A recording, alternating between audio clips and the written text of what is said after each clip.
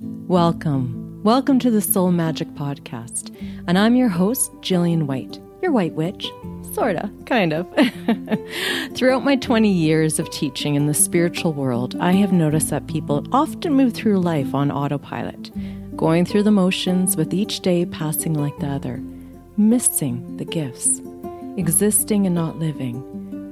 For this podcast, my intention is to lead you to hear the whispers of your soul and trust some messages from the stars. It is a blessed time to savor your life, to fall in love with life itself, and to embody magic with every step you take. Let's walk with intention of inviting magic into our lives to awaken that spark of our soul. Blessed Yule, a celebration of hope and the returning of light and life. The wheel turns once more to the winter solstice, marking the longest night of the year. This is the day where the wheel rotates back towards the light, reminding us of the continual cycle of life. It's a time to gather with your loved ones and rejoice in the glowing gift of life. The tides are flowing towards warmth and abundance once more. Yule is one of the 4 solar festivals relating to the sun's position in the sky.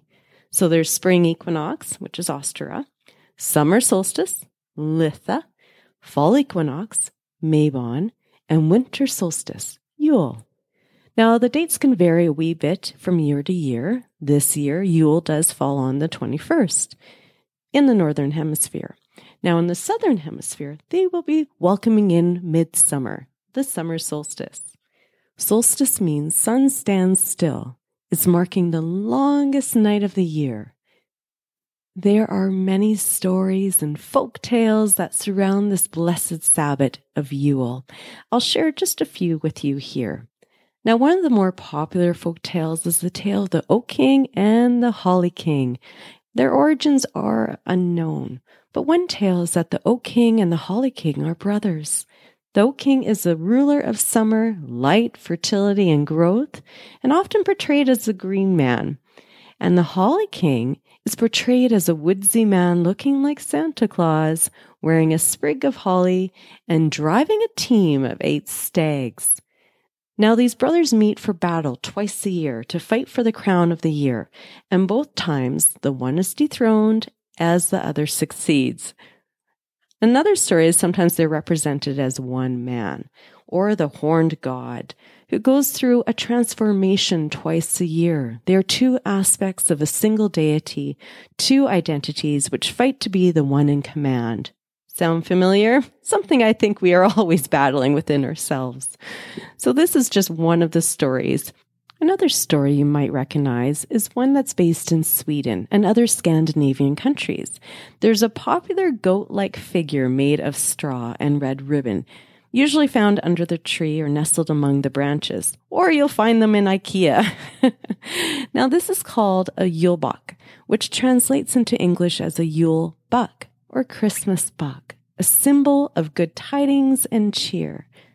It's steeped in much history, and the Yule buck stems from Norse mythology, ancient fables of the North Germanic people during the Viking Age. One account centers around the Norse god, Thor, who rode in the sky in a golden chariot drawn by 2 mighty goats. Thor is associated with thunder, lightning, windstorms, and nature and agriculture. Now, Thor and his goats were always present during Yuletide, from December 21st through the first day of January, protecting homes and farmland and the promise of spring. This mythology still lives on today. Many people in Scandinavia believe the sound of thunder is the rumbling of Thor's chariot wheels in the sky. So darn cool. I love that story. Another winter tale involves the Cailleach, Queen of Darkness. She is one of my most favorite goddesses. The divine crone or hag, or known as a creation goddess. She is so ancient that not much is known about her original myth or ritual, but she is known as an ancestor deity and a weather deity. goddess of winter in the Celtic world, she rules the dark half of the year, opposite of the goddess Bridget, who's known as the goddess of spring, the maiden.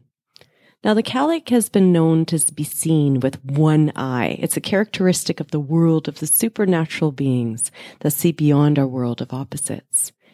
And she may be wielding a staff that freezes the ground when she touches it. Some legends say she dies in the spring to be reborn again in the winter.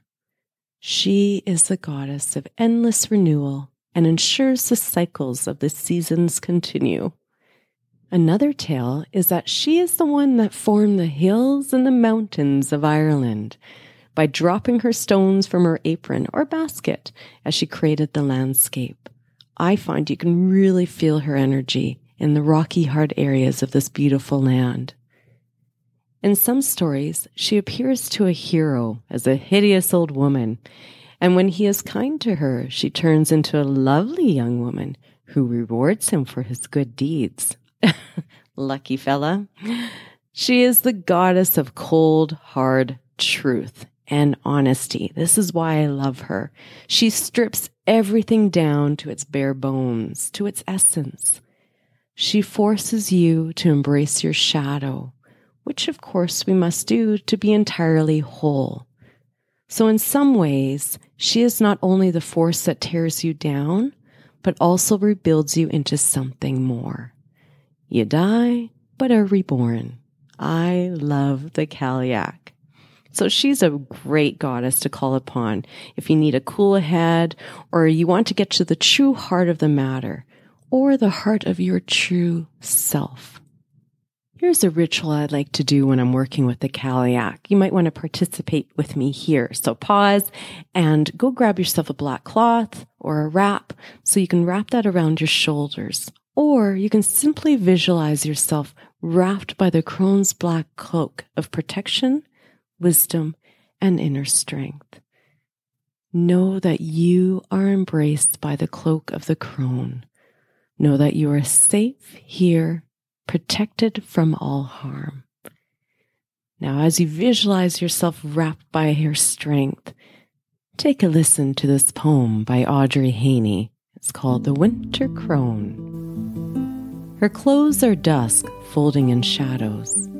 She walks barefoot across the land. Her hair is gray with streaks of white that fall as snow, as soft as sand.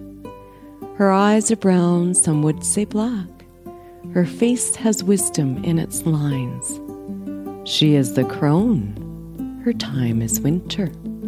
This goddess can be harsh or kind. She touches flowers with her kiss. Her mouth is white, her breath is cold. And anything that's green and gentle soon does wilt and leaves do fold.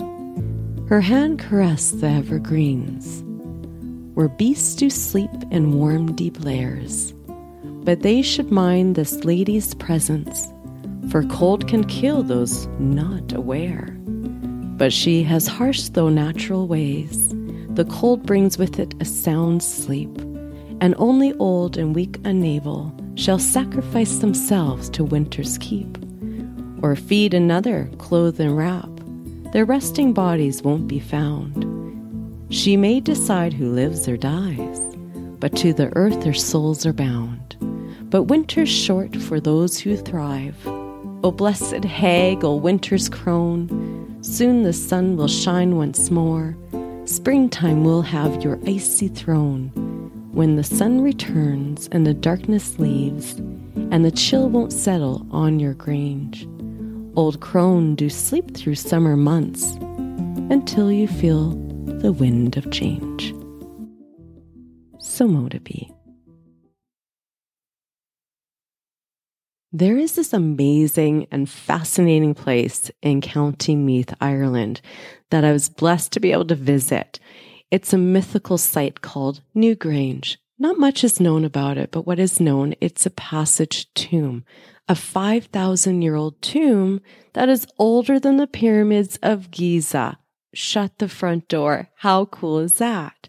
What's really interesting is that Newgrange is best known for the illumination of its passageway and chamber by the winter solstice sun. So at dawn on the mornings that surround the solstice, a narrow beam of light enters the 62-foot long passageway and lights up the floor and moves along the ground until it lights the rear chamber, fully illuminating that chamber. And apparently this light show lasts 17 minutes. Now, I've never witnessed it, but you can watch it online. Or if you're lucky, you can put your name in for a draw to be there in person. Wouldn't that be incredible?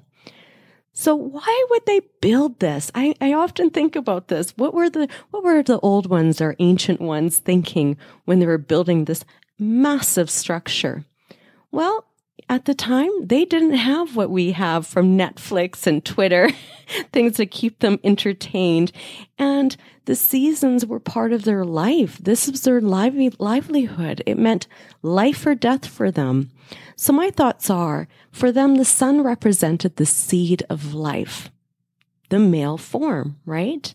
And so when the sun returns, they wanted to make sure they captured this seed and fertilized the womb, also known as Mother Earth, so that they would have a bountiful harvest. That's my thought. So they were capturing the seed of life and the womb space of Mother Earth. Who knows? But that's my thinking. Because winter has that womb-like energy. This is an opportune time to incubate your dreams for the future. I love it. I love winter. Blessed winter, when the earth goes to sleep, her creatures retreat. Winter is a time to unplug, go inwards, regroup, and connect with one's roots. It's a time to figure out what is most important to you, to make room for much needed change. It's also a wonderful time to strengthen your bond with your loved ones that you hold dear. Take the time to reminisce about old memories and make new ones. And the greatest gift you can give is your time, your love, and your attention. So mote it be. May this solstice of Yule and the turning of the wheel bring you much love, peace, and triple fold of blessings in the coming year. Thank you for joining me, my magical friends.